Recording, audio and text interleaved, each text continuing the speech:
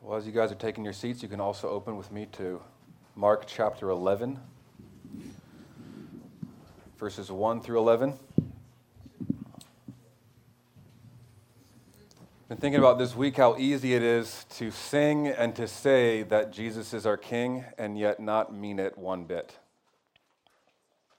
I love the song that we just sang with everything, because I don't think it's just Sounders fans, Seahawk fans, sports fans, concert artist followers that get to shout and cheer for Jesus. Amen? And we get to sing to a king and shout and cheer for someone who has won. Like, there's no debate if Jesus is going to win. We're not going to the stadium hoping, really hope Jesus wins this time. I really hope he comes through in the clutch. I mean, the odds are kind of against him. I don't know. How much louder should our praises, should our shouts, should our singing be than sports fans and then people who sing at concerts as we are serving the one true King, the victor, Jesus Christ? Can I get something? Thank you. Yes. Now, I know that some of us come from Baptist and Lutheran and Presbyterian backgrounds, but I do really appreciate you shouting back at me. You want to give me an amen? If you want to raise up your fist and say yes, I would appreciate that. Thank you, Stephanie. Okay, I don't want us to have this culture, this atmosphere in which it's kind of this dead, cold, man, like we're together right now worshiping the King. We're going to talk about Jesus. This is going to be great. This is what we're doing. We're continuing our study through the Gospel according to Mark, studying and along the lines of who is Jesus. All the way up through the Gospel according to Mark, we've tried, as we've studied certain passages and verses, to show who Jesus is. He is the Lord of the storm. He is the forgiver of sins. He is the Son of Man. He is the Son of David. And this week, we'll see that Jesus is the Messiah King. Now, if you didn't grow up at church or not very familiar with the Bible, some of the stuff that was just read in verses 1 through 11 might seem a little weird to you. Branches being laid down, coats being laid down as Jesus walks over them on a donkey. People are shouting things like Hosanna, blessed, David, kingdom, what's going on here? What Mark is showing and what this is a fulfillment of is a lot of prophecies. So hopefully by God's grace, I'll show how Jesus is the fulfillment of, is the Messiah, how what happened in this passage, this story is a fulfillment of Jesus coming in as the Messiah King. And hopefully by God's grace, we will see Jesus is our King, and we will love him and cherish him more deeply through this text. So let's pray along those lines, and let me pray again for us one more time. Father, I ask now that you would do a work in my heart and our hearts, that you would stir our affections and our delight for you. Lord, that when we confess that you are King, when we see in the Scriptures you are lifted up as King, Father, that would stir something up in us, that we would feel that, we would cherish you as our King, that we would submit our lives to you as our King, that it wouldn't be just lip service, we wouldn't be posers and phonies gathering together and confessing this and not really meaning it. Father, would your word be preached now with clarity and with conviction to change lives, and may you be presented and held forth as the best. In your name I pray, amen. Well, this passage here, Mark 11, 1 through 11, is oftentimes called the triumphal entry. This is the beginning of the Passion Week. All the way up to this point in the Gospel according to Mark, Mark has covered about 3 years of Jesus' ministry, and he's done it in about 10 chapters. But from this point on, from 11 to 16, the last 5 chapters, Mark covers 1 week. So through this, Mark is trying to cue us into something this is why Jesus came. This is why what is coming to Jerusalem is why he came, ultimately leading to his suffering and to his death. And Mark spends a week with the next 5 chapters, zeroing in on ultimately what Jesus came to do. This is what I hope to unpack this morning. Is we're looking at, starting in verse 1, there's a crowd. A crowd has been following Jesus on his way to Jerusalem. They're coming near to Bethany at the Mount of Olives. This would have been a large crowd of followers of Jesus, but also a crowd that was just going to Jerusalem to celebrate the Passover festival. There had been a large group of pilgrims that would be heading this way to Jerusalem. This was one of the most important times for the Jews. This week, the Passover week, the Passover festival. If you don't know about Passover, again, you might not be very familiar with the Old Testament. The Passover, the celebration comes from remembering something that happened all the way back in the book of Exodus. And I'm going to kind of just give the highlights, give the Sports Center update real quick on what happened and in the Passover, what led up to it. But if you'd like to do some further study this week on the Passover, you can find it in Exodus chapter 1, 1 through 12. That kind of highlights the Passover story. But it starts off by the Israelites, God's people, the Jews, were enslaved. They were oppressed by the Egyptians and by Pharaoh. Exodus chapter 2, a guy by the name of Moses is born. And Moses is called to rescue and free his people from slavery in Exodus chapter 3 by something that's you don't see all the time, a burning bush that's not getting consumed by the flames. Pretty crazy. He gets called from this bush to lead his people. He goes with his brother Aaron in Exodus chapter 7 to stand before Moses and say, God has called me to free my people. Let my people go. Pharaoh says, I like the free labor. No. Why would I do that? Moses says, you better listen to me because my God is the one true God. He is the all-powerful God, and bad things are going to start happening if you don't listen to me. And we have what's called the 10 plagues. Some pretty crazy stuff that goes down. A plague, the first plague is water is turned to blood. The Nile River is turned to blood. All the fish die. The Bible says it reeks. You can imagine a river full of dead fish that's also blood. Yeah. That was just the first plague, okay? That's just the first one. Then frogs plague the whole country. Now, maybe you like frog legs. I've never tried those, but frogs aren't the greatest to me. I wouldn't like to be, the Bible talks about them all over, like everywhere. Then if that's not bad enough, there's gnats. Then after gnats comes the Egyptian livestock die. Then after that, there's boils. Like people get boils. Very painful. Then here comes hail. It crushes, it ruins all the crops. After hail, here come locusts. So any crops that weren't crushed by the hail, the locusts eat up. The 9th plague is darkness. Darkness covers all of Egypt. And then there's the last plague, the worst plague, the 10th plague, which every firstborn would die. Even firstborn of cattle die. But God gives special instructions to his people and say, if you take a lamb, a spotless lamb, a perfect lamb, and you sacrifice it, and you take its blood and you put it on the doorposts, when the Lord comes by to take the firstborn, he will pass over your house, and he will spare you. And this is what the Jews would celebrate every year, the Passover. The Lord passed over their house because of the blood of the Lamb, covered them, and saved them from death. Because of this 10th plague, this horrible plague, it was the breaking point for Pharaoh. He finally said, you guys go, get out of here. So not only was the Passover festival a season of remembering the blood of the Lamb that covered the death, God coming over to kill them, but it also was a kind of a celebration or remembrance of them being freed from captivity and from slavery from the Egyptians. So this is what's happening about this time. This is what's going down here, the celebration of the Passover festival. And as Jesus is coming into Jerusalem with this large crowd, he sends 2 of the disciples ahead with special instructions.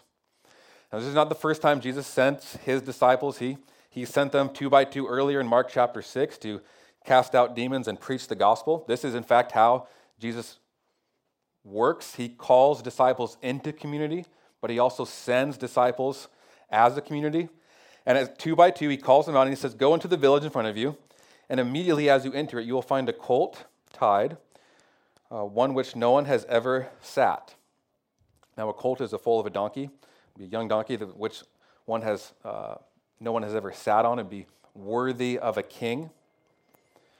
And Jesus says, untie it and bring it. And if anyone says to you, why are you doing this? Just say the Lord has need of it, and we'll send it back here immediately. And get this, they went away and found a colt tied at the outside of the street. They untied it. When some of them were standing and said to him, what are you doing? They told them what Jesus told them, and they went and had the colt. In verse 7, they brought the colt to Jesus, and then they threw their cloaks on it and sat on it. And many spread their cloaks on the road, and others spread leafy branches they had cut from the fields. Now, all of this is not something we probably see today. We don't see people throw down their cloaks as the president drives by. Our great rulers drive by our leafy branches. We don't really see that, but this would be something that people did for kings. This is what happened in the story in 2 Kings 9:13. Every man took his garment, put it under the bare steps, and blew the trumpet, proclaimed Jehu as king. This is something that they did. It's kind of a sign of reverence, of divinity. Here comes the king. Let's put our cloaks in front of it. This is what they were doing to Jesus. But Jesus wasn't just any other king. He wasn't like just another, maybe a newer king that the Israelites were going to have. He is the long-awaited, expected king. He is the anticipated king. He is the Messiah king. In Jewish thought, there was this man who would rise up, who God would anoint. That's what the word Messiah means, anointed. It's where we get the word Christos, which is where we get the word Christ. Jesus Christ is what we're saying. Jesus is the anointed. Christ was not Jesus' last name. He wasn't Mr. Christ. It's Jesus Christ. We're saying Jesus is the Messiah. So there's a way of saying that. This Messiah, this anointed one, would right all that was wrong in the broken world. He would bring Israel back to greatness. He was going to be a prophet king, the Lord's anointed, who would bring an everlasting kingdom, who would defeat the pagan rule and rulers and build and cleanse the temple and right all that was wrong and just establish Israel to greatness and a forever kingdom. This is what the Messiah would do. And this is what Mark has showed us Jesus doing throughout his gospel, throughout the story. Jesus is the Messiah. He's doing messianic things. He's healing the sick. He's cleansing the temple. He comes riding in on a colt. Even this is a prophecy. Zechariah 9:9. It wasn't a mistake that Jesus came riding in on a colt. Jesus did not have some sort of fear of bigger animals. Jesus did not have a fear of horses, so he thought, okay, I'll just ride in on a donkey. That's not what's going down here. This is a fulfillment of the prophecy made to Zechariah. In Zechariah 9:9, it says, rejoice greatly, O daughter of Zion. Shout aloud, O daughter of Jerusalem. Behold, your king is coming to you. Your king, righteous and having salvation is he, humble, mounted on a donkey, on a colt, the foal of a donkey. This is what Jesus is. He is the long-awaited, long-expected king. And as Jesus is coming in on the donkey, people start shouting things. They shout things like, Hosanna, blessed is he who comes in the name of the Lord. Blessed is the coming kingdom of our father David. Hosanna in the highest. I really want to shout that again this week. I don't want to overdo that though. It's like shouting Hosanna. What the people are doing, a large crowd. I mean, we got a picture CenturyLink here, right? You know, as the Seahawks are going, or the Sounders are going, and they're going, Seattle Sounders, right? This is what the crowd is. They're shouting, Hosanna. Blessed be the coming kingdom of our father David. And what that word Hosanna means is save now. It means save now. This is what the people are shouting. Save now, please, Jesus, save now. Hosanna. Blessed is your kingdom. They were shouting what was also found in Psalm 118. It's another thing that was commonly sung at the festival of the Passover. Blessed is he who comes in the name of the Lord. It's a prayer of blessing for the Messianic kingdom.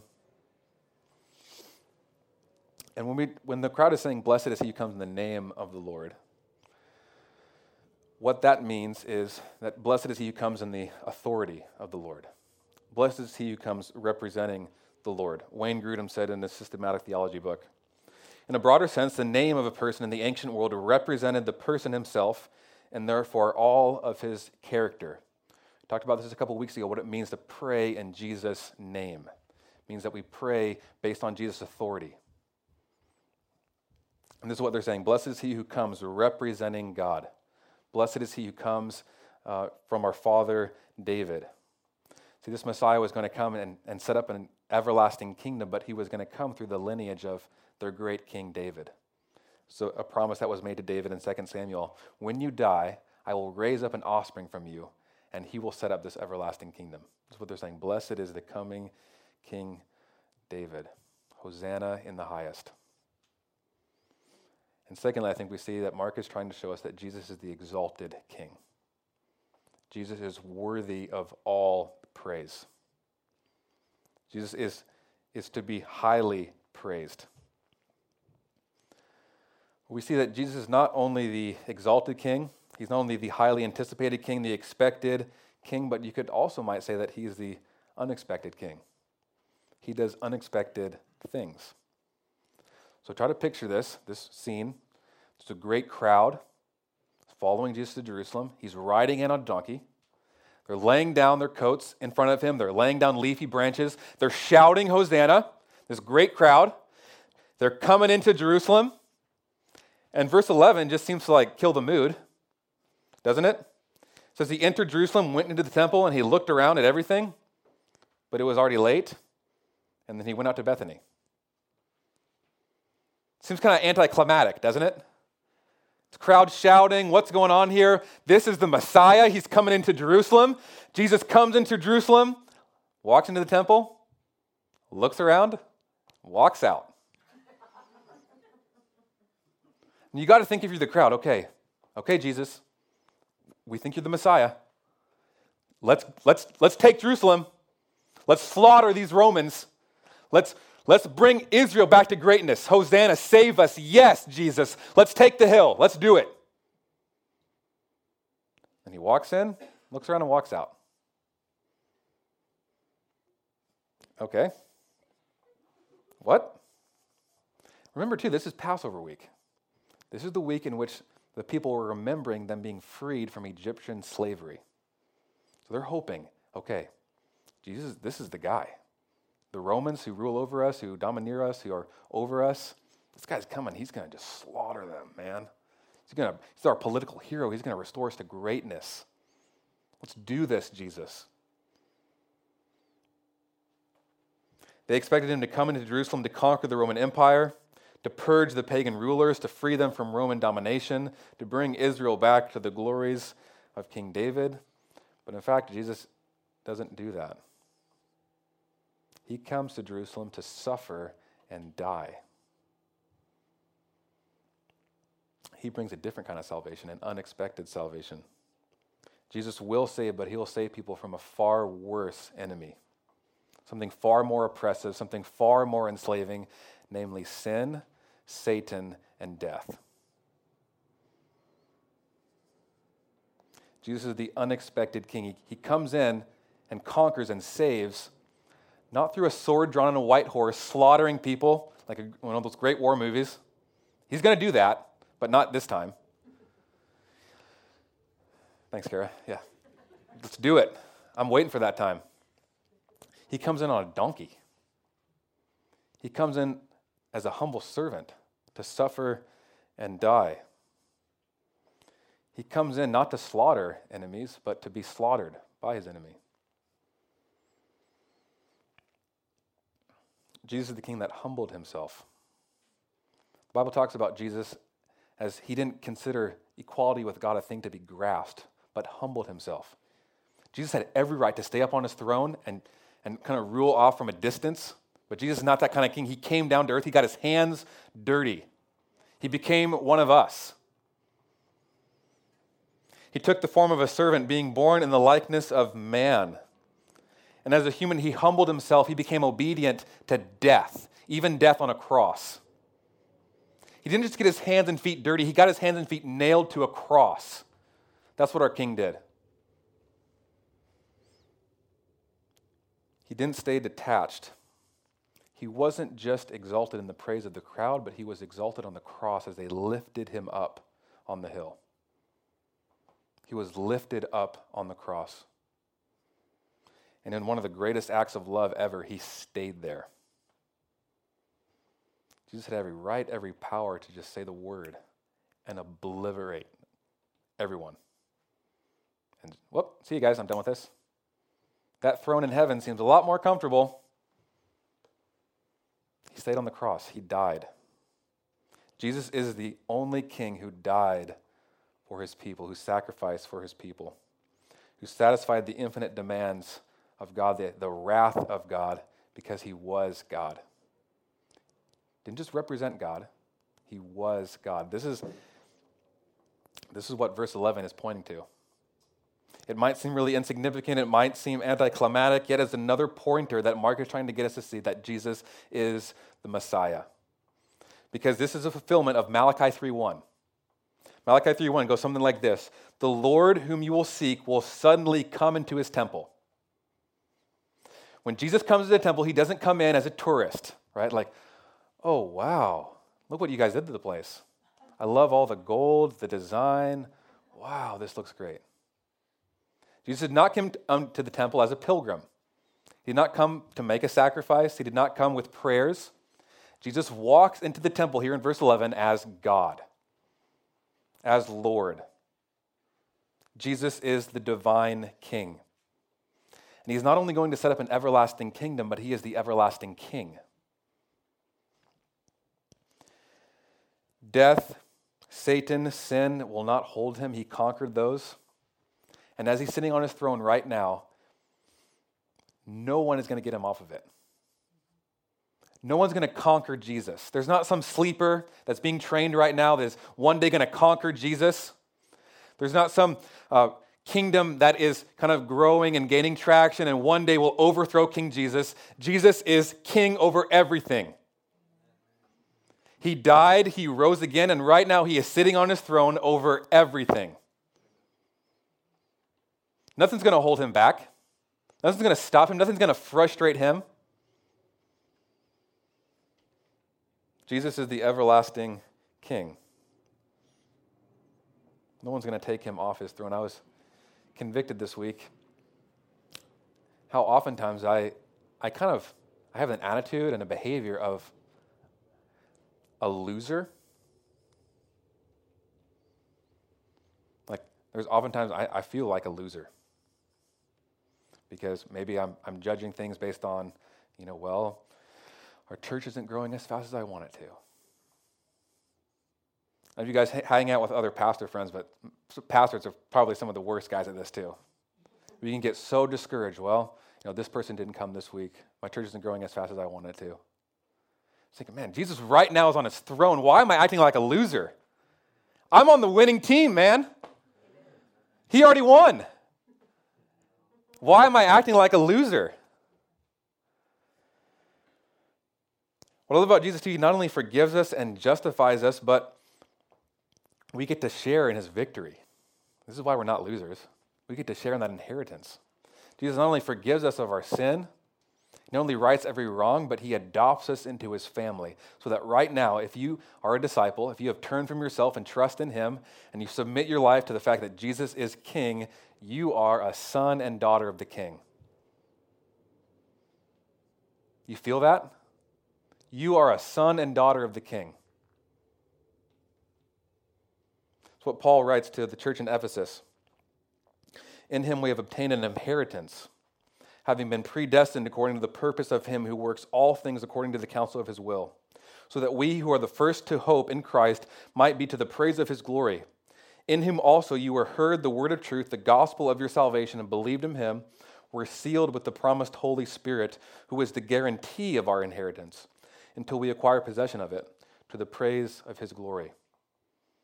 This is the seal, the guarantee, the mark, that we get the Holy Spirit. We know this inheritance comes because, man, we got the Spirit. The Holy Spirit is with us and helping us and advocating for us.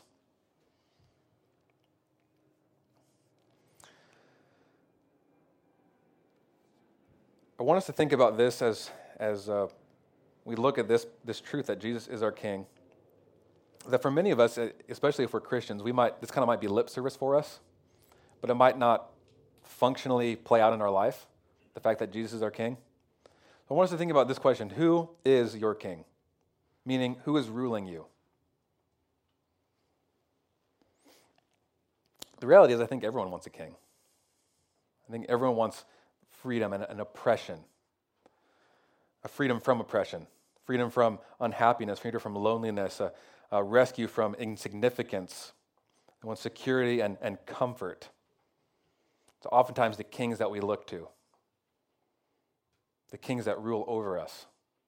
Security, comfort, significance, family, career. I mean, you name it, you can make it a king. I think this is one of the reasons that our society is so infatuated and glorifies athletes and celebrities and movie stars. We want rescue from a feeling of inadequacy and insignificance, so we look to people who we feel like are significant. We look for security maybe in a spouse. Deliver us from a feeling of insignificance or loneliness or incompleteness. We look for significance maybe in having a family and having kids. We hope for deliverance, security from earthly kings, and ultimately we're going to be ruled over them. You are controlled by what you seek. So sooner or later, if you've not already found this, you will find that if you seek control, if you seek approval of others, if you seek success, you will be controlled by those things. And Jesus is the only king that will not use us and abuse us. Jesus is the only king that will outserve us more than we serve him. Jesus is the only king who will love us more than we can ever love him. Jesus is the best king. If you don't have Jesus as your king, I'd love to talk to you. What does it mean for Jesus to be your king? Jesus is no one is better than Jesus. No one is the good king, the perfect king, the never-changing king, the ever-faithful king like Jesus. Do you know that king? Do you submit your life to him? If you are a disciple, if you are a follower of Jesus, if you are a Christian, Jesus is your king. This is the reality of what you confess as a disciple. Your king is Jesus. Not self, not security, not money, not comfort. Jesus is your king.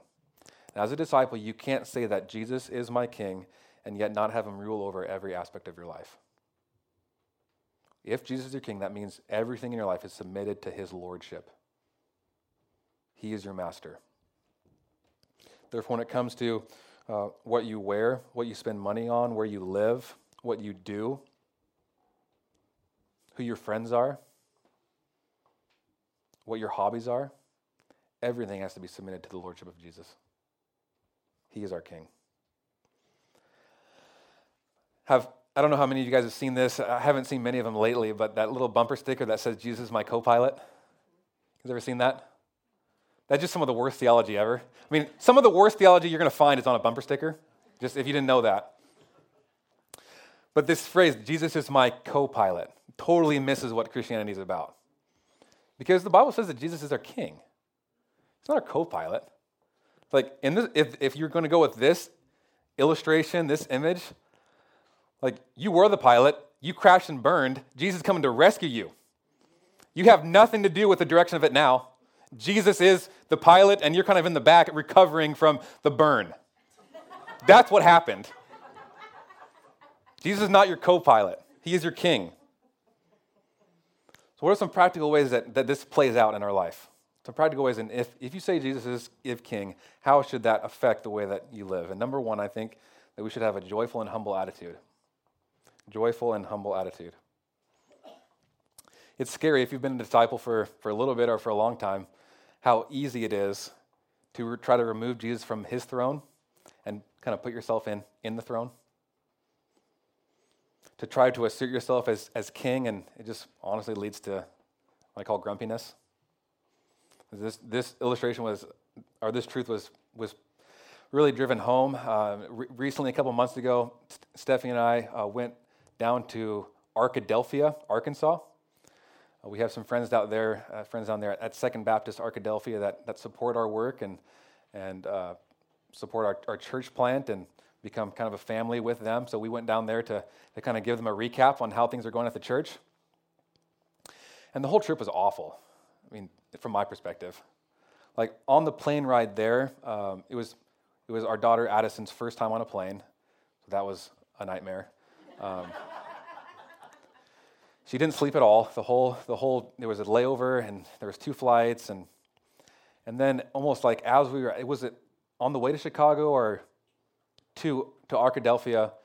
You know how they give you sodas in the plane, and you put the soda right in front of the little tray pocket cubby thing. Somehow Addison had leaped forward and stuck her hand through the can and cut her finger. So she was bleeding, and on this plane, we're trying to find a bandage and there's nothing that's small enough, and she's screaming. We're in the back, we're one of those, that family, we were them. We were that family. She didn't sleep at all while we were there.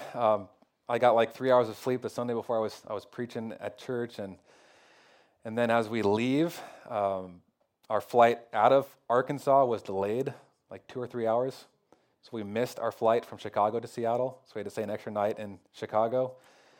And of course, I checked everything there. So I had my clothes, and that was it. And we had like just enough breast milk to sustain Addison. So like, praise God for that.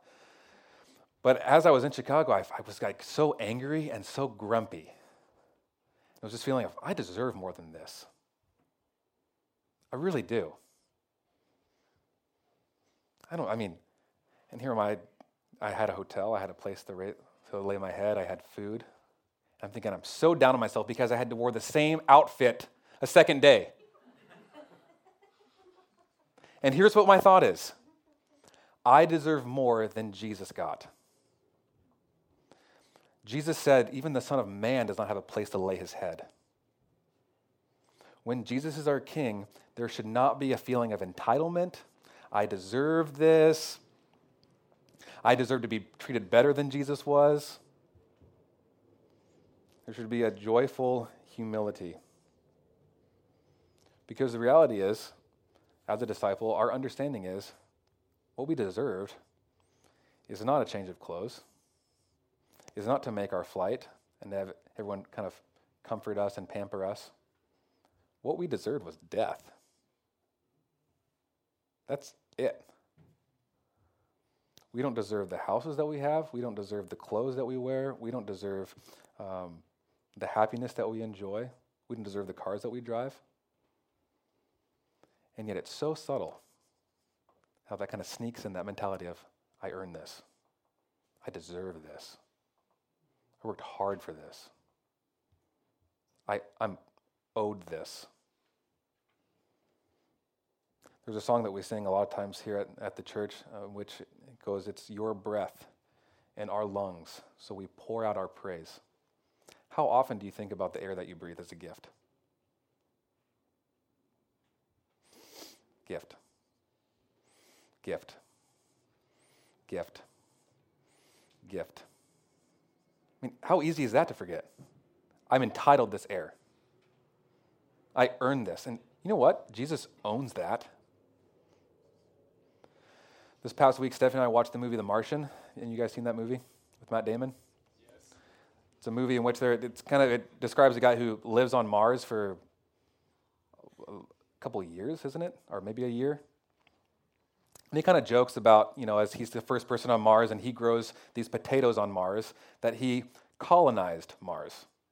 It's just he jokes about that.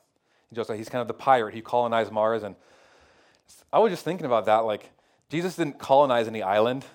He didn't conquer any island. Like, he created it. You can't claim something that's not already Jesus's.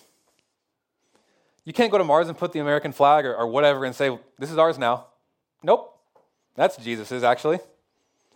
Jesus created that. Jesus owns that. He's the king over it. When Jesus is our king, we should have this humble, joyful attitude. We should treat the things that he has given us, each treasure, each moment, each talent, each treasure is a gift to be used for the king's purposes. If Jesus is your king, you understand that each breath, each moment, each talent, each treasure are gifts from the king that he has given you for his purposes, for the kingdom. So our lives are supposed to be demonstrating Secondly, I think it should lead to joyful witness, gospel witness. If Jesus really is our king, and we can't, I think it'd be a shame to be silent about that. If we really believe that Jesus is the best, that he is the gracious, the patient, the best king that could ever rule over your life, then we would talk about it. We would share it. We would compassionately love others and say, man, this king that's ruling over you, this money or this approval of others, this success, this strife for significance, your fight for having a good career or a good family or a good house, it's going to crush you, man. Have Jesus. He's way better than that. Jesus is better than that. If Jesus is our king and we believe that, we're going to be talking about it. That's just the natural overflow. So this morning, as we move into communion, as we move into a response, I ask that we reflect on that. When we say Jesus is our king, do we really mean it? Does our life demonstrate that reality? Is Jesus really our king? Is it just lip service? Or is it clearly demonstrated in our life? What we do, what we spend our money on, who we hang out with, the things that interest us, the things that excite us. When we come and gather here, is this something that rocks your world, that gets you super excited, or are you more excited to go watch the Seahawks, watch the Sounders? Are you more excited to go play video games? Are you more excited about that great steak that you're going to make for lunch? Is it Jesus? Is Jesus your king? Is he functionally your king of life? People of the king are regularly asking themselves, how can I best use what the king has given me to make much of him? People of the king are leveraging their words, their abilities, their time, their families, their money to honor the king, to praise the king, and glorify the king. I ask that we do that now as a family. Let's pray.